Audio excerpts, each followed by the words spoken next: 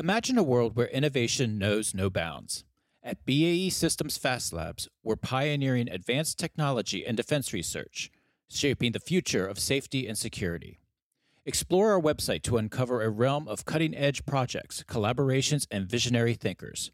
Whether you're a tech enthusiast, a defender of freedom, or just curious, Fast Labs is where groundbreaking solutions are born. Join us and be part of the future today. Visit www.baesystems.com/fastlabs.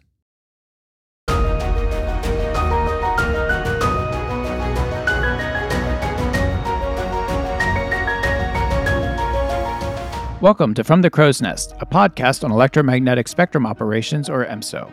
I'm your host, Ken Miller, Director of Advocacy and Outreach for the Association of Old Crows. Thanks for listening. All right, on this episode, we're going to go back to talking about the situation in Ukraine. There have been quite a few developments over the past few weeks. Many have been unexpected or at least gone against conventional knowledge. And of course, there's tremendous relevance for what's going on over there as it pertains to electronic warfare and electromagnetic spectrum operations. So today, I am pleased to have with me Colonel Jeffrey H. Fisher. He's retired U.S. Air Force, 30-year military aviator, electronic warfare officer with 7 combat tours in Iraq, Afghanistan, and the Balkans. He's flown both Air Force's EC-130 Compass Call and the A-6B Prowler while on joint exchange with the Navy. Jeff also served at the U.S. Air Force headquarters in the Pentagon for both requirements as well as programming. And toward the end of his career, he was assigned as diplomatic defense official to U.S. embassies in Austria and Kosovo. His final assignment was a senior position at NATO's Special Operations Headquarters in Belgium. Today, he is an author and consultant. He's written several books, and we're going to talk about those a little bit later in the show.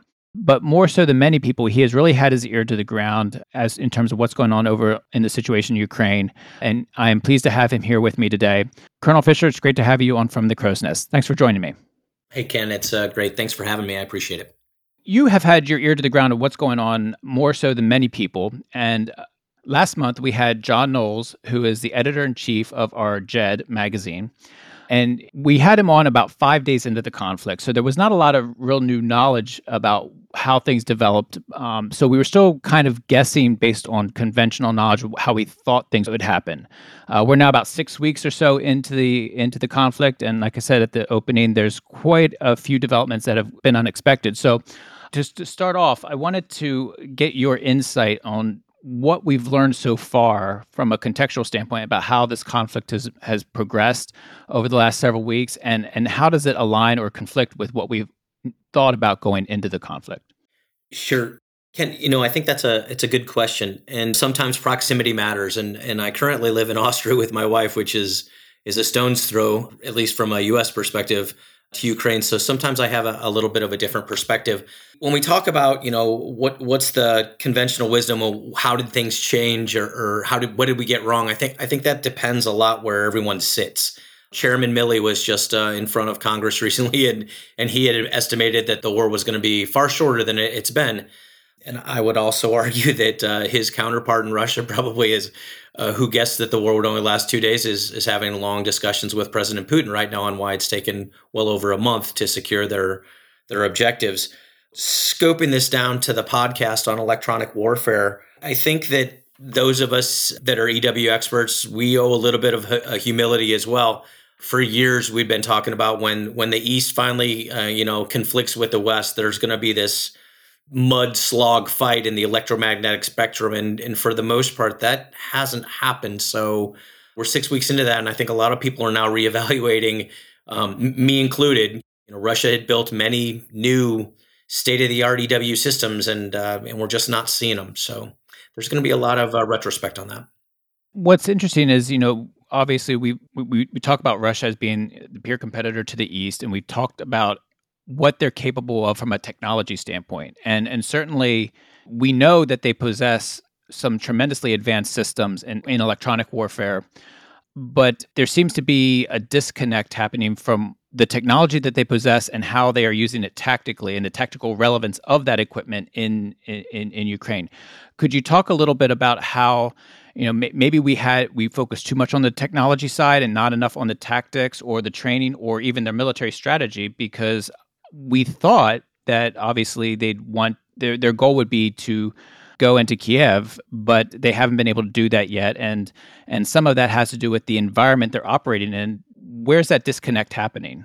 That's I think we can talk for the whole podcast through that question. Um, Well, you've got 2 minutes, so I mean, Perfect. no. I'll sum it up. It's interesting, right? It's been a while since I've been in, but I don't think much has changed in the way intelligence briefings work. Correct.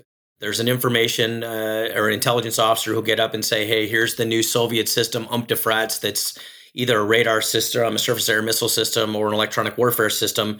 And they go through basically the technical specs. Hey, this thing's upgraded from analog to digital. It's digitally capable. It's got all new processor systems. Amplifiers are cleaner and more powerful. We assess it to be able to do this. And so we go from that. We make probably as operators a false assumption that just because the capability exists, that they can implement it, and we go with the way we implement it because it's what we know, and we just presume that the Russians can implement their systems the same way we do. I was joking with a friend. I said, if you have that fastest car at the Indianapolis 500, but your driver's an Amish farmer, you're probably going to have some challenges winning that race. And I think maybe we focused a little bit too much on the machineware or the hardware, and not so much on the humanware. And that's a topic of an article that I'm going to have out in Defense Post here in a couple of days. So yeah, I think we failed right there, and not just the intelligence community. I can't, because I got a lot of friends in the intel community, so I got to be careful, right? And I don't think Intel necessarily got it wrong. I can't remember the last time when I worked at the Pentagon that I asked a question of like, okay, well, how well do the Russians implement this? When we talk about combined arms and effects in a full battle space, how well did they train to that level? I never asked that question, and perhaps maybe I should have. Part of it goes down to how they train. I think it's universally accepted, at least I hope it is, that the U.S. armed forces are the best trained in the world.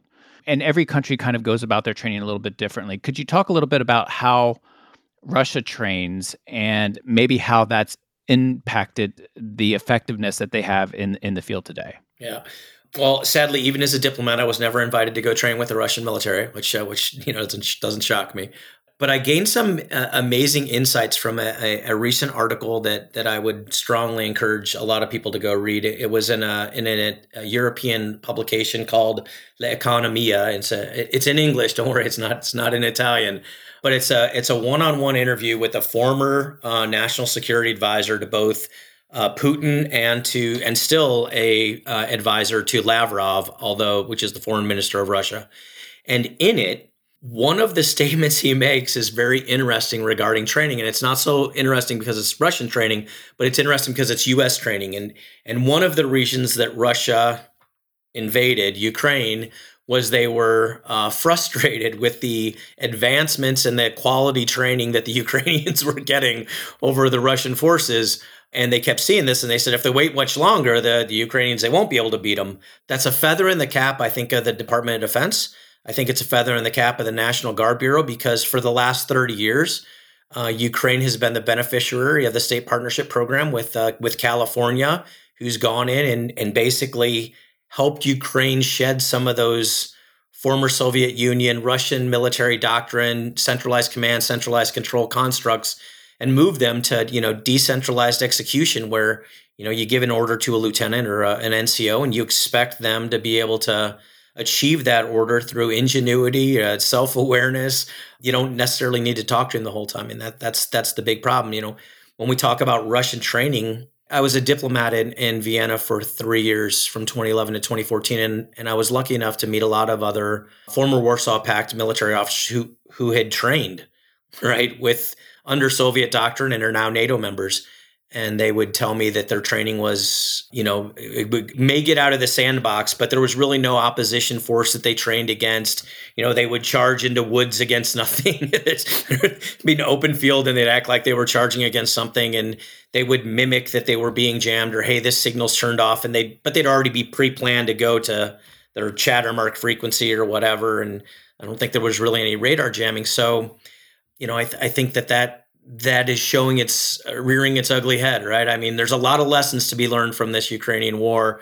I think inefficient training is one of them. I think Russia's had a significant problem with the time-telled, strategists plan for a battle, logisticians plan for a war. It was like a week and a half that the 80-mile long or however mile long the convoy stood there just waiting for orders and waiting for gas, and it was not the most shining hour for the Russian military, I think. And it goes to, when we talk EW and MSO, oftentimes we talk about having to train in realistic environments. What are you actually going to end up having to face when you go into combat? And then, of course, when we talk spectrum environments, obviously we go from the congested to the contested to the complex, and we try to train in those. And it sounds like in many ways, the technology, the Russian technology might say, okay, it can operate in certain environments, but the training isn't. The forces might not have the training for at least the complex EMS environment that they might find in more populated areas such as city centers like Kiev. Exactly. And we had talked a little bit before this, and we had talked about this kind of very question and kind of in a construct of, .mil PF. And I think one of the biggest things that I'm chewing on right now from that construct is, let's go back a little bit and we talk about the, Russian doctrine where centralized command, centralized execution. Their forces forward are not going to do anything until, their commanding officer, the general, whoever tells them to go. They move when he tells them, and they stop, they stop when the general tells them. And what you learn from that kind of doctrine is it's very communications intensive. If the communications don't happen, the military doesn't move. And we often joke that I think that the typical Russian soldier would be more, he would let the enemy come upon him and climb into a foxhole with him before he'd shoot if he never got the order, because he fears his general more than he fears the enemy, right? I mean, it's kind of how they operate. So if you look at operations, what made Russia think that electronic warfare was a tool to be used to support that doctrine? That's what I'm kind of chewing on right now. If you know that your doctrine is communications intensive, that you have to communicate up and down the chain constantly in a multi-domain battle space, why on earth would you want to bring the battle into the electromagnetic spectrum? I could see why you'd want to secure it, why you'd want to do electromagnetic protect and secure communications, but I don't know why you'd want to bring a mudslug there. To me right now, it's clear it doesn't make much sense. You got reports of Russian soldiers using their cell phones in the battle space now, and I laugh at that because the advantage clearly goes to Ukraine. If Russia doesn't want to fight in the electromagnetic spectrum right now, they're ceding a domain, and that this could be an advantage for Ukraine. I don't know what they're doing. Again, I don't hold a clearance anymore. I don't, which allows me to be able to talk to you, by the way. So there's goods and bads there. But it's fascinating. I don't understand it. Perhaps the only reason Russia truly got into the EW game is they saw the massive success that the United States had in Desert Storm 1, in Iraq, in other places, and they said, hey, well, if it works for the U.S., maybe it'll work for us. Perhaps, but then maybe you should have thought about your doctrine change as well. Hello, everyone. I want to take a short break to thank BAE Systems Fast Labs for the continued support for our From the Crow's Nest podcast. I am pleased to be here today with Bill Watson, Chief Scientist at BAE Systems Fast Labs. Bill, it's great to be here with you. Now, BAE Systems Fast Labs is BAE Systems' research and development and production organization. Can you tell us a little bit about Fast Labs as well as your background? Yes, and thank you for having me. BAE Systems Fast Labs is dedicated to innovating disruptive next-generation solutions for the critical defense and intelligence challenges. Of course, electronic warfare is one of our key focus areas, but in addition to that, we also do research in autonomy and AI, sensing and response, advanced microelectronics, communications, and navigation. I've been working in the RF, that is radio frequency research community, for over 20 years, a short time in the United States Air Force, followed by specific research and development. My work in the last 20 years has been singularly focused on DARPA research, and within the last 10 years at BAE Systems Fast Labs specifically. Technology we work on spans sensor processing to high-level sense-making, up to tactical and operational level autonomy and decision-making support. And one of the key differentiators about BAE Fast Labs is the research that we do is intended to find its way to benefit the warfighter. This has been an important topic through many of our recent episodes here on From the Crow's Nest. Can you talk a little bit more about that technology? And for our audience, how does it change or affect our EW capabilities that we're trying to field?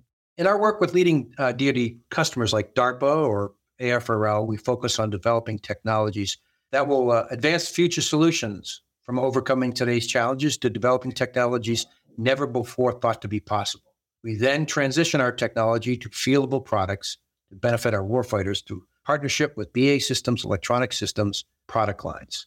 As a specific example, I thought I'd use a movie you may or may not be familiar with. It was called Battle Los Angeles. It was from 2011. And in that movie, aliens had invaded.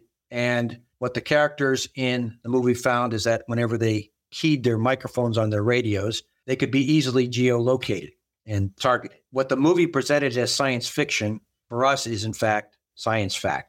This is the type of technology that we work on and exists today, where the physics meets the real world. This sounds like absolutely fascinating work. What is the next area that you see for research and development? And if anyone is interested in learning more, how can they reach out to you? Well, we can't say too much because of the sensitivity of our work and classification levels. But in Fast Labs, we are always working on the future state. No matter what the future threats are, we will continue to focus on solving the hardest problems to benefit the warfighter. If you're interested in more information about Fast Labs, you can connect with us on our website at basystems.com/fastlabs. Well, thank you, Bill, for joining me here on From the Crow's Nest. And now it's time to get back to our show. I know we've heard a lot of presentations in the past about how Russia has organized its forces well for the EW fight, but and on paper they may have, but the centralized command, centralized execution, they don't have an NCO structure, or that's basically, as I understand, is officers and conscripts basically, and so when we talk dot mil PF, and we've had a lot of conversations here in the U.S. about how spectrum as a domain, and one of the reasons why we talk about it being a domain is because you need to address it across dot mil PF, as we were talking about earlier. You have the doctrine piece, how you're going to fight. You also have organization. We thought maybe that they were organized properly, but it seems to be that they do have holes in how they're organized. But then the leadership and the training and all those other pieces, it seems like we're getting a little bit clearer picture on maybe some of their limitations. One of the developments that happened a couple weeks ago is, and I've only seen it in the news a little bit, there hasn't been much follow-up as I've heard, is that apparently the Ukrainian forces did capture or retrieve some important EW system from Russia. What do you know about that, the system that they captured or at least attained, and what that could mean for even better understanding some of the Russian EW technology? There's I don't know how social media is working in the United States, but I'll tell you, social media in Europe is packed with videos of Ukrainian farmers towing away tanks, armored personnel carriers, electronic attack, ground-based systems, and I think the first order effect of that is the Ukrainian. There's going to be a lot of Ukrainian farmers who are going to have a bumper crop this year when they sell their wares out of their own barn. I don't know. Again, I'm not in the military right now, so I don't know where that's going to go. I know there's probably a lot of people that would love to take a look at it, and I think time will tell. I think we should probably stand by on that one and see how that develops. But yeah, this was one of the systems that had been briefed numerous times by our intelligence folks. You can find stuff most likely in JED on it. You can find stuff in Janes on it. Those are obviously unclassified sources, and even the unclassified sources say it's got some significant capability. So it'll be interesting. And now that there was some news coming out today or in the last couple of days about new negotiations or ongoing negotiations about contributing more arms transfers, either from the U.S. or partner countries to Ukraine. There was an approval of a number of different technologies recently by U.S. Congress, including Switchblade drones. What are some of the, from a technology standpoint, what are some of the things that U.S. can or should be thinking about doing and supporting Ukraine from a weapons perspective, and also even just the forces that we have there now? they're talking about repositioning a Patriot system on the East. So like, what are some of the things that we can do from an EW perspective to keep pushing that ball forward on that front? Well, yeah. So I think an EW perspective is somewhat challenging.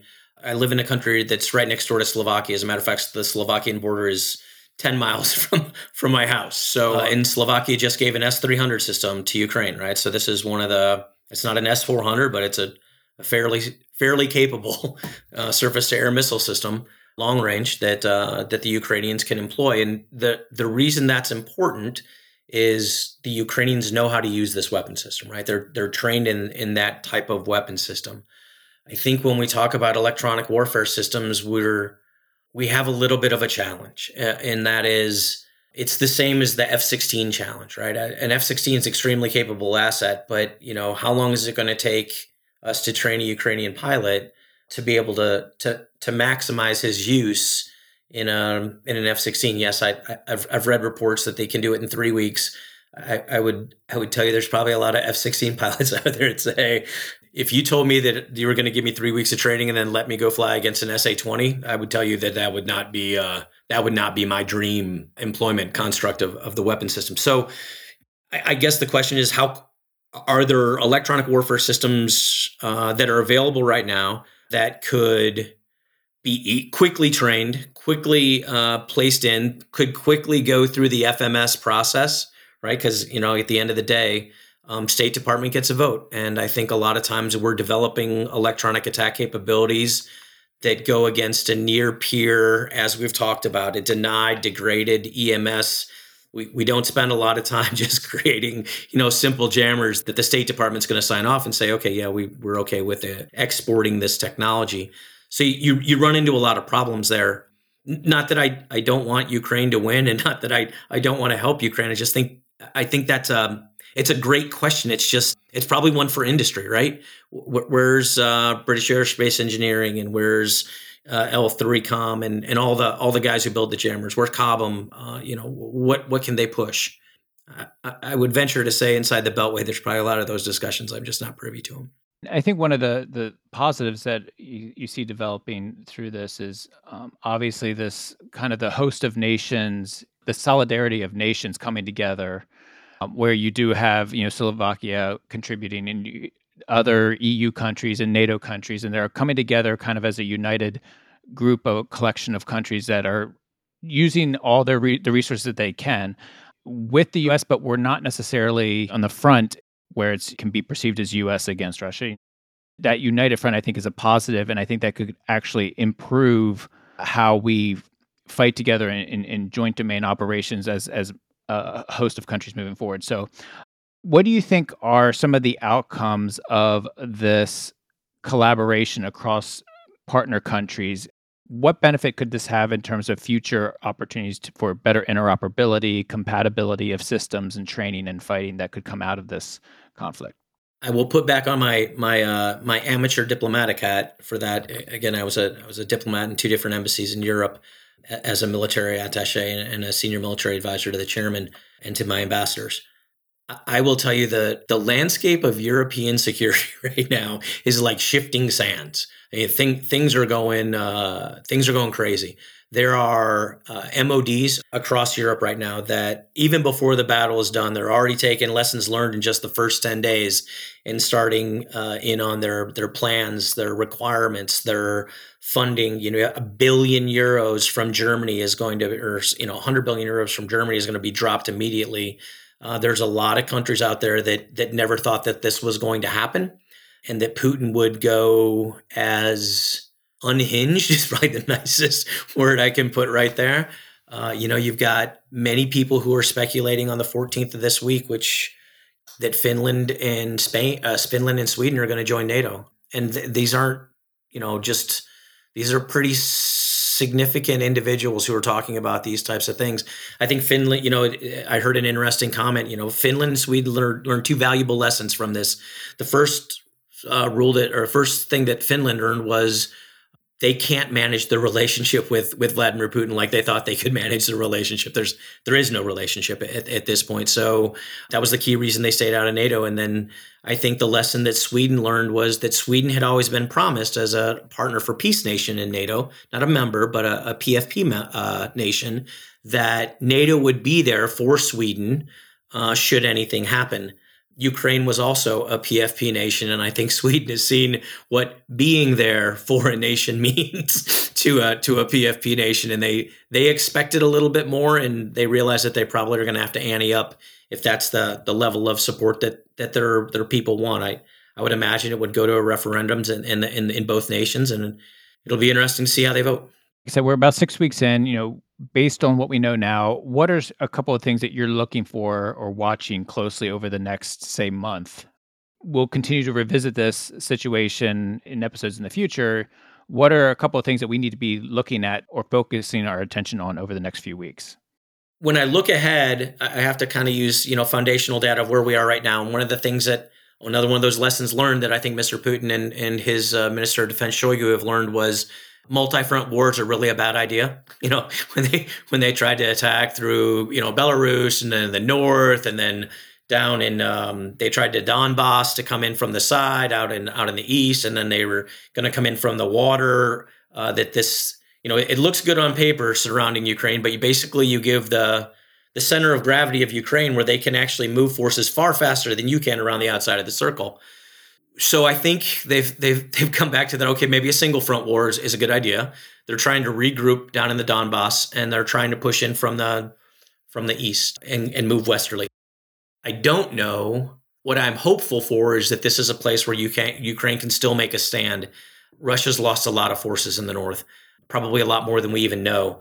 That because they're probably not declaring that many. So how well will Ukraine stand against that push from the Donbass and the Mariupol in that whole region? That's my first one. And then the second one is from an international perspective, how much greater will NATO unify and send heavy weapons into Ukraine? The MiG-29s that they keep asking for, they can fly those. They've got guys who know how to fly those. The F-16s, I think, are a little bit of a challenge. The larger Switchblades, I understand, I'm not a Switchblade expert, but as I understand, there's two different sizes of Switchblades. They've been getting the little ones. They want the ones with a little bit of a bigger punch, but the Javelin seems to be, if you're a Raytheon guy right now, that you're pretty happy with I think your stock's going to go pretty well, but the Raytheon and the Stinger, or I'm sorry, the Javelin and the Stinger are just, they're doing God's work right now. So it's awesome. So obviously, there's a toll of this conflict on the ground.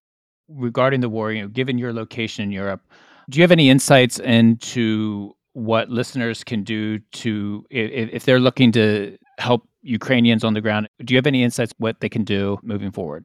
I appreciate that question because I think there's a guy that I'm in contact with. He's a CEO of a company in Poland. The name of the company is called Plus Ops, the word plus and then ops. You can find it at plusops.com. His name's Ron Farkas. He's a 14-year Air Force veteran. I married a local Polish gal. He's in the same boat as I am, right? I married a local Austrian gal. So, when the woman says you were living in our country, you live there. But he started the company 7 years ago, and he's boots on the ground. He's been to Lviv. He is intimately familiar with charity organizations. I'm in contact with him literally every day via WhatsApp. I'm starting to donate significant funds through him. I would recommend any company that's interested, they reach out to him. I know his big challenge right now is logistics support. He's got a U.S. company right now that's got 44 pallets of water purification systems to get from the United States into Poland and into Ukraine, but he needs airplanes to move them. I don't think ships are going to work right now. One last question. Obviously, you're recently retired from the Air Force, but you are now, in addition to doing some consulting work, you're also an author. You recently released a book. Could you tell us a little bit about it and the title? Sure. Yeah. So I was going crazy with COVID, sitting inside, and if I didn't do something productive, I was going to pull my hair out, and I don't have a lot left. And so I decided to write a fiction book. I'd had the idea in my head for a while. It's about a former Navy SEAL uses Montgomery GI Bill to go to medical school, and he becomes a doctor, wants to do good things in the world, and somehow he's kind of like he's the protagonist, Jack Ryan, that keeps getting sucked into bad situations, like Tom Clancy. And in this one, he ends up getting sucked into working with a mercenary group that he's unaware of until it's too late, and then he escapes, and he's got to try and stop an assassination plot of a world leader. The book sales I'm grateful. They're exceptional on Amazon. My wife and I have broken even. I've written 2 more books. They're based on the same character. His name's Dr. Kurt Nover. The second book, it leverages my knowledge and my love of electronic warfare. So you're going to hear about Compass Call in there. You're going to hear about laser weapon systems, and that book comes out probably this summer or fall. And the name of that's called Balkan Reprisal. And then the third book, and that'll come out probably early next year. It's already written. It's at DoD for review right now. And that one's called Afghan Ghosts. And it's about, again, fiction thrillers, but all based on my career. What I would say to the listeners out there is I have a little bit of breaking news for you. My wife and I are pleased with the sales. We've broken even with our first book, and we are seeing the refugees from Ukraine flowing through, and it breaks our heart every day in this land. So we have decided that at least for the next month and perhaps even longer, 100% of all my royalties from the sale of Live Range are going to go to Ukrainian relief efforts. I'll leverage plus ops with Ron Farkas. What's great about Ron, by the way, that I failed to mention earlier, is since he's there, not only can he tell us which ones are the legitimate ones, because nobody wants to see their money go to some kind of scam artist in this kind of situation. That's just really heartbreaking. But he also knows which ones truly need the money most. Their charity organizations' budgets fluctuate extremely fast. They're fat one day, and then get hit with 50 refugees, and they're screaming for money again. So on a fairly real time basis, Ron and his team out there, boots on the ground, can really advocate and direct for that. And like I said, if there's big donations coming from some of our larger CROs and AOC organization, which we love, right? Because without them, we wouldn't be here. I know that. If they want to get involved, Ron's kind of the guy. But yeah, all of our money's going there. So if you buy the book, if you buy them for gifts, whatever my royalty is going to Ukraine. That's great and very generous. And it's always difficult to know how best you can contribute to the cause, especially given all the challenges of knowing which organizations are on the up and up, and this is a good way of kind of being assured that your contributions and your support are going to the right people. So thank you for that. Thank you, Jeff, for joining me on From the Crow's Nest. I appreciate you taking time out, and look forward to having you back again to have a follow-up discussion on this topic, hopefully in the near future. Sounds good. I hope I get some of my predictions right this time, because I think there's a lot of us that are happy we didn't bet in Vegas before the beginning of this war, because we'd have lost a lot of money. Exactly, and I have a feeling that 5-6 weeks from now we're going to be looking back, and I'll probably lead off with the question: conventional wisdom has basically served has proven worthless. So, but thank you for joining me here from the Crow's Nest. Absolutely, Ken. You have a great day. Take care. That will conclude this episode of From the Crow's Nest. I'd like to thank my guest, retired U.S. Air Force Colonel Jeffrey Fisher, for joining me. I'd also like to mention that we are currently conducting a listener survey that you can find wherever you download your podcast or on AOC's website at crows.org. On our website, you can also find more information on our sister podcast, The History of Crows, where we chronicle the history of electromagnetic spectrum operations from the earliest inventors to the latest operations. Thank you for listening.